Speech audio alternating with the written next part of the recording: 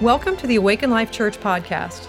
For more information about our church, please visit awakenlifechurch.net. We hope you enjoyed this message by Vince Galletto.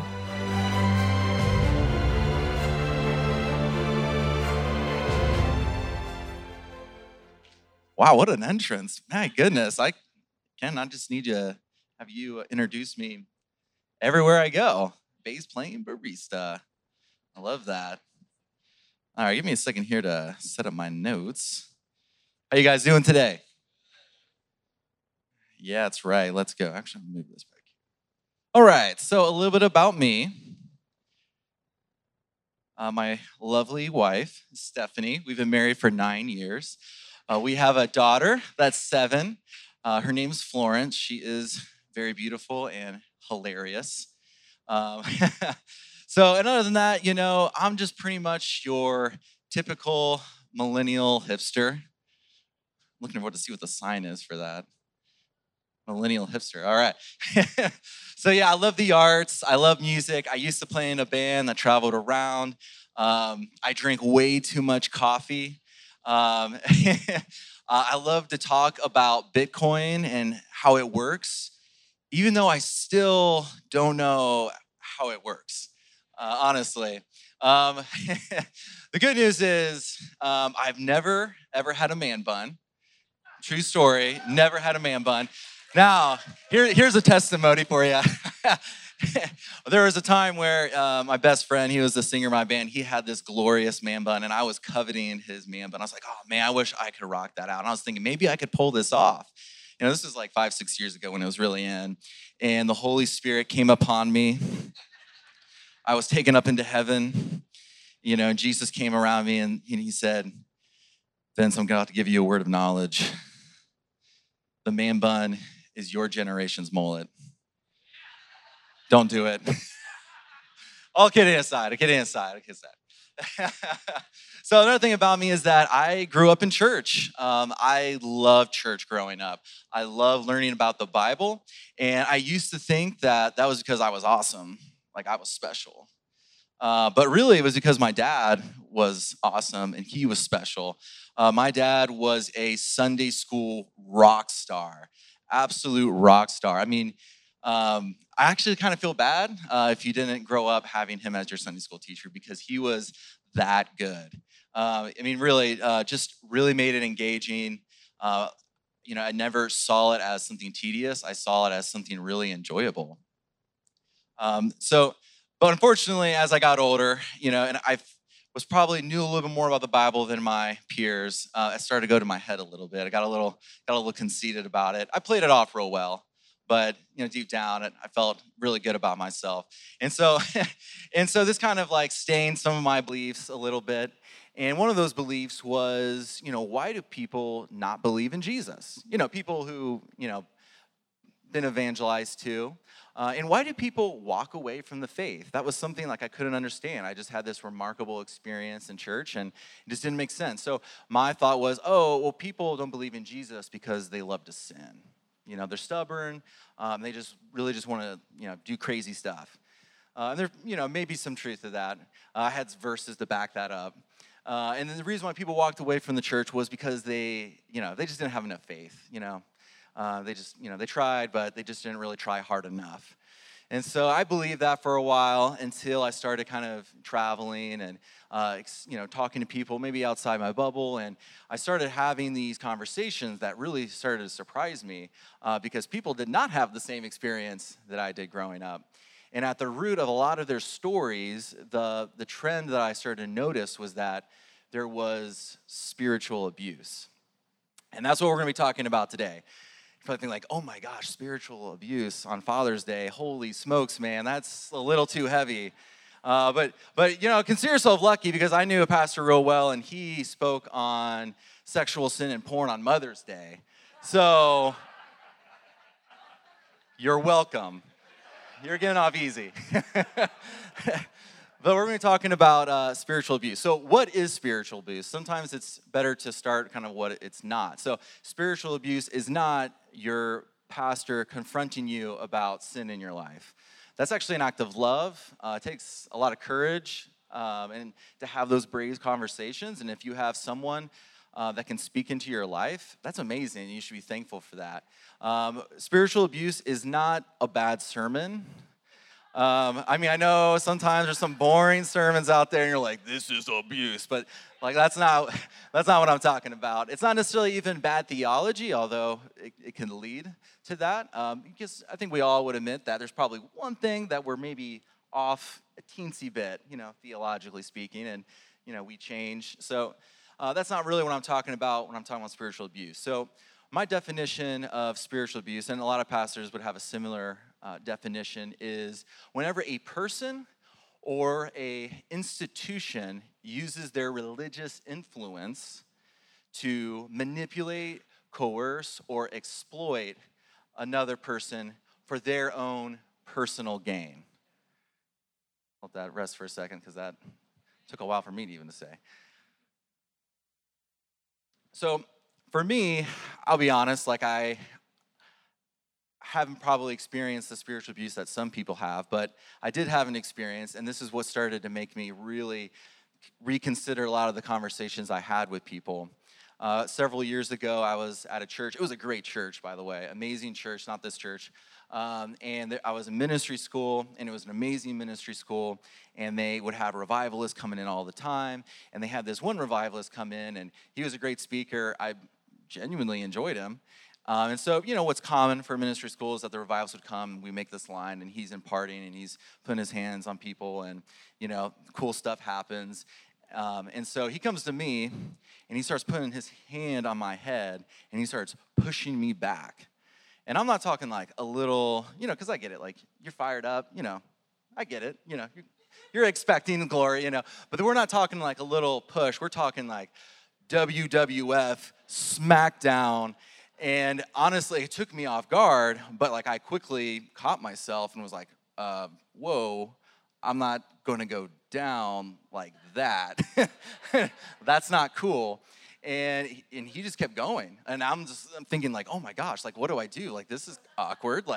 I'm not going to just give up. And then suddenly he starts prophesying over me and saying, oh, you're an overthinker. You analyze too much. You just need to let go, receive what the Holy Spirit has for you. And, some of that actually is somewhat true and with me, and it's a wound that I have. And in this brief moment, I started thinking oh my gosh, maybe he's right. And just that brief moment caught me off guard, and he was able to topple me to the ground, and then, he just kind of moved on in the line. And I do want to say, full clarification, you might be, new here and thinking, I knew it, I've seen that, I knew it was fake. I've had a revivalist put their hands on me and feel the full fire of God come down and knock me off my feet. So, just keep pushing through. But in this moment, I'm laying on the ground. I'm thinking, what just happened? This is really weird. I do not feel good about this at all. And the worst part was, the weeks later, I actually felt like I made a mistake. I did something wrong. And it really got in my head. And it wasn't until I actually was reading another, prophet, and he was actually talking about this very thing, and it instantly broke off, and I was like, oh, right, here we go. I knew it. That was messed up. And I realized that this person had spiritually abused me. He was using his religious influence. I trusted him, so I got up. I, believed in his message. And so I trusted him, and, he used me to look like he was, had the power of God flowing through him, which I believe he probably had many times where it did actually happen, but this was not one of them. And so this on the Richter scale is probably pretty small, but it's still something that I think affects a lot of Christians, and I think it affects a lot of non-believers. And so the question that, I'm asking today, and that I kind of started thinking about, because when I had these conversations with people, I would tell them, I was a good Christian, I would say, hey, this is before I had my experience, that really stinks what happened to you. But you need to move on, you need to, get after it. Jesus loves you, he wants you. And they'd be like, oh, okay, and, I probably was saying the textbook right thing, but it was 100% ineffective. And it made me start to think okay, what is Jesus' response to spiritual abuse. So that's what we're going to look at today. We're going to start in the Old Testament, and we're going to go through just like kind of like a short little trip. There's probably a lot of cases, but I'm just going to highlight some of the bigger ones. So probably like one of the biggest cases of like spiritual abuse that you see is with the death of Eli and his sons, or what led up to it, I should say. So Eli was the high priest, so he was in charge of the sacrificial system, and his sons, assisted him with that. Now the problem is that Eli's sons were actually using the sacrificial system to steal food from the people. It's a little more complicated than that, but that was essentially what they were doing. They also were sleeping around. They were sleeping with women who were ministering at the tent of meeting, and most likely it wasn't consensual. It was probably something else, but they were getting away with it because they were the caretakers of the Ark of the Covenant, the very presence of God. So no one could touch these guys, and they could do whatever they want. And so a prophet comes and says, like, you're going to die if you don't actually change, and they don't change. And sure enough, Eli's sons die in battle. When Eli hears the news, he dies. Now it continues. The Ark of the Covenant is actually captured, and where the tabernacle was at the time was in Shiloh, and it was destroyed. And never again would there be sacrifices made at that place. So let's fast forward a couple hundred years, and now there's two kingdoms. There's the northern kingdom and the southern kingdom. And in both kingdoms, there's this kind of unholy marriage between the wealthy elite and the majority of the prophets. So the wealthy are exploiting the poor, and they also are worshiping other gods. And instead of the majority of the prophets calling them out on that, most of them are actually teaming up with them and would, give them prophetic words and proclaim. And the wealthy were seeking this because the prophets was their key to having, control of the people and kind of keeping the peace. So this was a major problem that Isaiah called out, Micah called out, and Jeremiah called out. And so the northern kingdom is eventually destroyed. And so is the southern kingdom by the Babylonians, and they actually take a major part of the population back to Babylon. And the Solomon's temple, which was where the sacrifices were being done and was again being used to exploit the people, was destroyed. And so in captivity, Ezekiel, the prophet Ezekiel, he's reflecting on what's happening and what has happened. And so I'm going to read a passage here.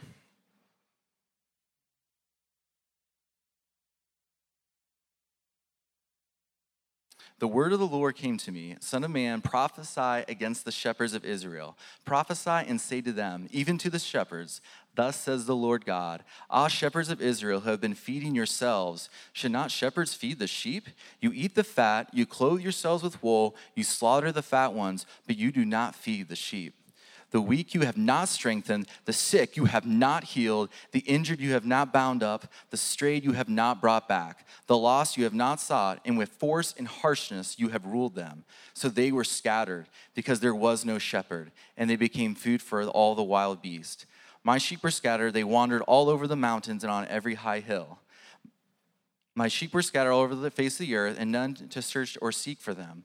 Therefore, you shepherds, hear the word of the Lord. As I live, declares the Lord God, surely because my sheep have become a prey, and my sheep have become food for all the wild beasts, since there was no shepherd, and because my shepherds have not searched for my sheep, but the shepherds have fed themselves and have not fed my sheep.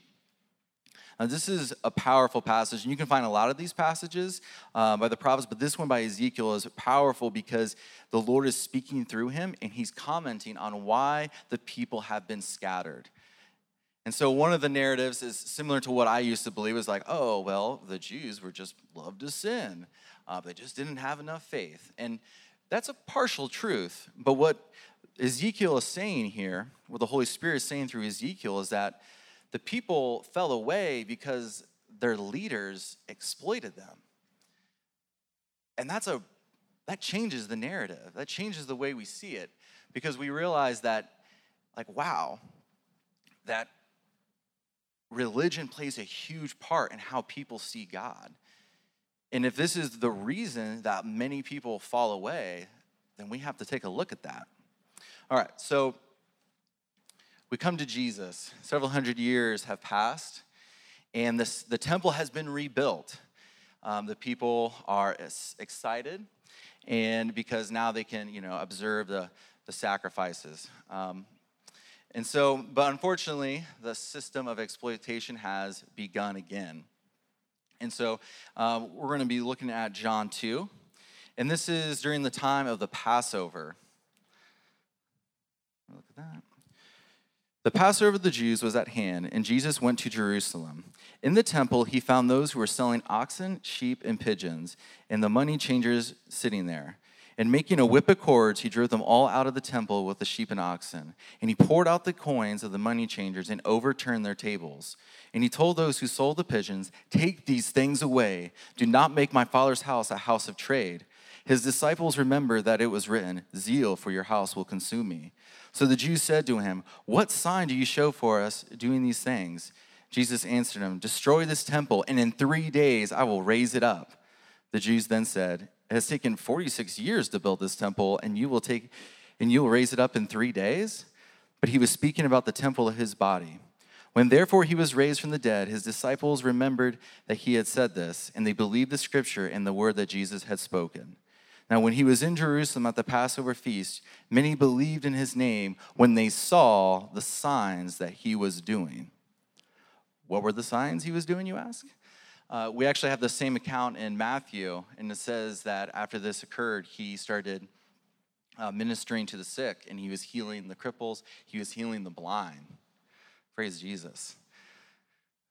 So, kind of pull us up to where we've come to is, in the Old Testament, we see that constantly God is putting people in charge of a system to help them come to peace with him. The sacrificial system was made to point to Jesus, but in the meantime, that there would be peace between God and man. But constantly, the leaders who God entrusted would use that power to manipulate people. And constantly, God is destroying those systems that were used to manipulate the people. So we get with Jesus. And so I don't know if you were like me when you see this passage and he's taking a whip of cords. You're like, "Whoa, Jesus, what are you doing? Haven't you read the New Testament? What's going on?" And like, why is he flipping over tables? Like what was the big deal? And so it can be kind of hard for us in 21st century to connect with what exactly was happening and the exploitation that was occurring. And so we're going to kind of put our imagination to use here. God's given us an imagination, not so that we're not only experiencing the Bible intellectually, but we can experience emotionally. So if it helps you to close your eyes, go for it. So we're going to imagine what it's like to be a person in the temple when this would have occurred. So imagine you're a fisherman. You've been a fisherman your whole life. It's what it pays the bills, it provides for your family. But there's some problems because you run your own business, you have costs. You have to buy a boat, and you keep doing repairs, but you got to keep buying a new one. You got to pay bills. You also have to pay the Romans taxes. You got to pay local taxes. And here's the thing is that at this time, there's no Social Security. So you got to start saving up because here's the thing is that the last 10, 15 years have been pretty brutal, and your back is absolutely falling apart.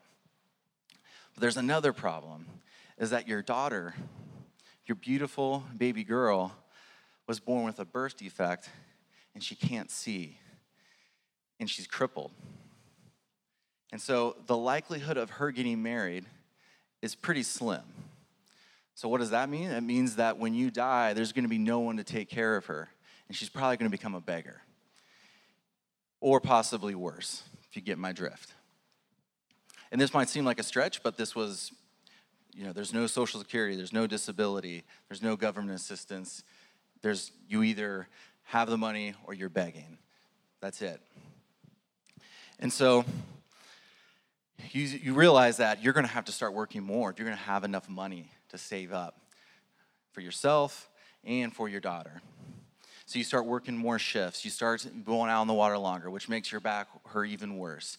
You just start thinking, like, how is this going to all work out? Because you know that you only have a couple good years left. And you start to stress out, and you start to wonder, how is God going to provide for my family? How is God going to provide for my baby girl? And then Passover comes, and you think, okay, like, it's time. I have to buy a sacrifice and then go to the temple. Because it was understood that during Passover, everyone had to give a sacrifice. And so you buy a dove because that's all you can afford, or a pigeon, I should say. You buy some pigeons and you bring it to the temple and you offer your sacrifice to the priest. But they say, well, what's wrong with it? There's no blemish. Oh, no, there's a blemish. Well, you haven't even looked at it. And so you start to argue back and forth with the priest, but he puts his foot down and says, I cannot accept this. And you ask, okay, so if I can't use this, then what can I use? Well, we have some temple-certified pigeons right over here.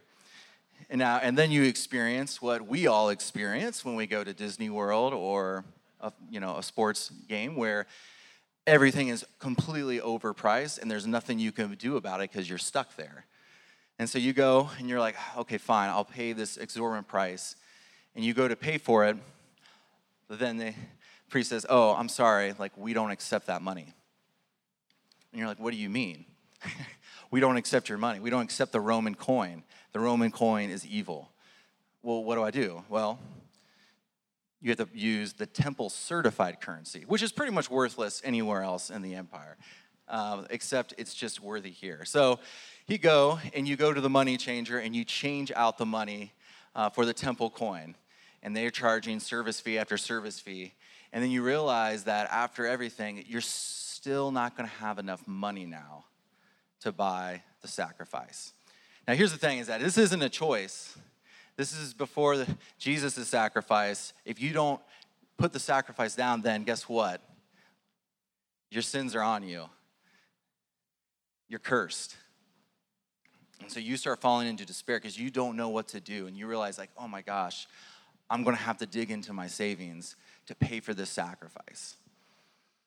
And then you pay for the sacrifice, and you're just in absolute despair and shame because here you are, you're in front of your family, and you can barely pay for just a simple little sacrifice, and you start to wonder, like, how am I actually going to get ahead in life? And you can't understand why there's all these rules that are taking your money away from you, and then there's this anger that starts to build up because you start to wonder, it shouldn't be this way. It shouldn't have to be this hard to provide and survive. And you're about to walk out and never come back. Because honestly, like, if this is the kingdom of God, then why would I want to be a part of it? And you're about to give up on everything. But as you're about to walk out, you start to hear a rumble. Catches your ear, and you turn around and you start to realize that all these oxen are moving out, and all these pigeons are flying up into the air, and there's so many pigeons you can't even see the sun because something has just been released and you can't even see what's happening. And you're wondering, what is going on? So you try to get closer. You're trying to be careful because you don't want to get trampled, and suddenly you see this man behind this huge ruckus that's just causing everyone to go crazy in the temple. And there's this man, he has a whip, and he's hitting the ground. And the funny thing is that no one's touching him. He's not laying a hand on anyone, but no one wants to put a hand on him. And you see that, wow, who is this guy? And you get closer, and you realize that this must be the Messiah. And he goes and he starts flipping over the money tables. And you see that all the money that was on those tables were people's livelihoods, thousands of people's livelihoods taken away from them. He flips it over. He shoots them all out. And you think, like, wow, maybe this is the guy that the prophet spoke about who would rescue us. And then he looks at you, and he points at you, And he has you come over. And you're a little scared because he's got a whip of cords in his hands. But you walk over to him, and you can see there's this fire in his eyes. And then as you get closer, you start to realize that his eyes are watering up when he sees you. And he says to you, I saw what they did to you. I saw what they did to you. Then he gives you a big hug, and he says, no more. And as he's giving you this hug, you start to feel your back straighten up. You feel this fire go down your back. And you start to realize, oh my gosh, my back's been healed. And then you think, if I've been healed, maybe my daughter can be healed. And so you bring your baby girl, and he lays his hands on her, and she's healed. She's no longer crippled. She can now see. You see her dancing in the streets, and suddenly other people start seeing what's happening, and they start joining in. So the question is what is God's response to spiritual abuse? And his response is, he mourns with you. He gets angry with you. He sees you in your place. And he will avenge you. He will bring the truth out. But most importantly, he wants to heal you.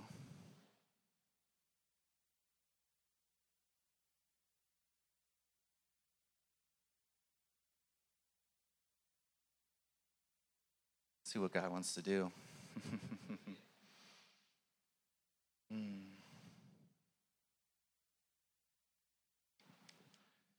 So I want you to close your eyes.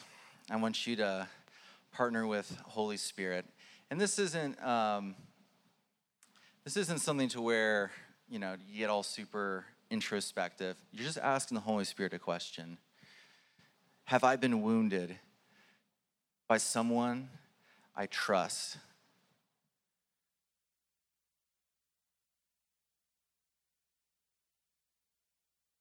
If the answer is no, that's fine. That's great. But if you're hearing a yes, I want the Holy Spirit to show you that moment.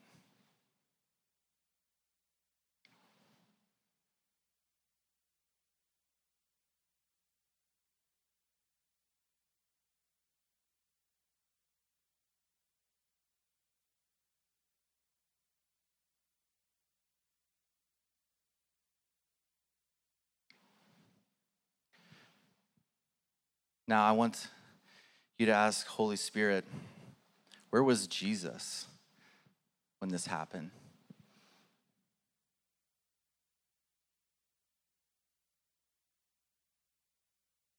What was he thinking? What was he feeling?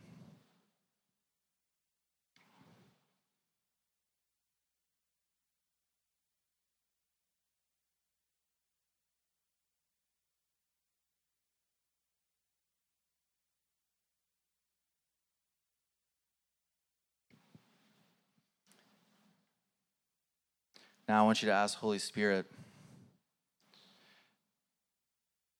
what does Jesus want to give you? He's taking away the pain. What is he giving you in return?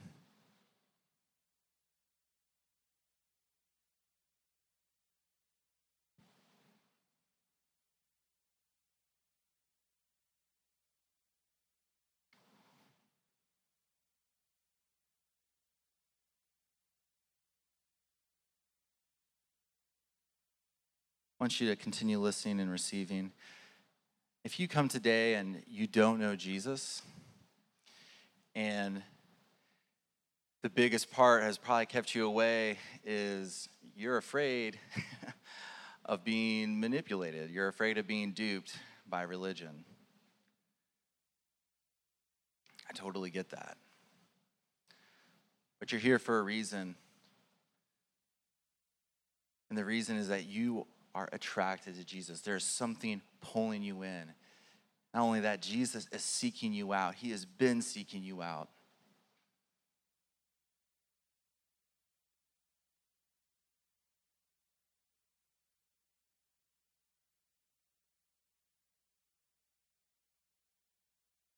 if you are someone that just resonated with and you want to give your life to Jesus, I'm just going to ask you to raise your hand.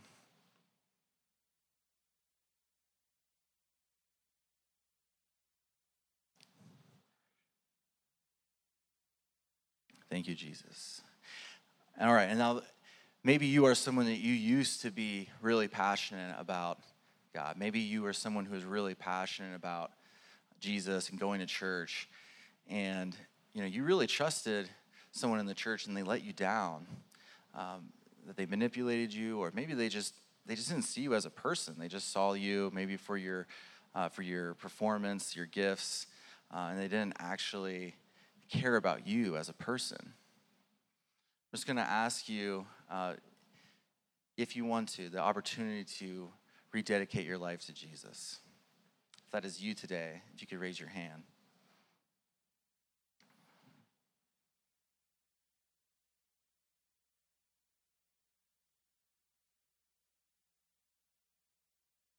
Thank you, Jesus. All right, I want to let Angela close us in prayer.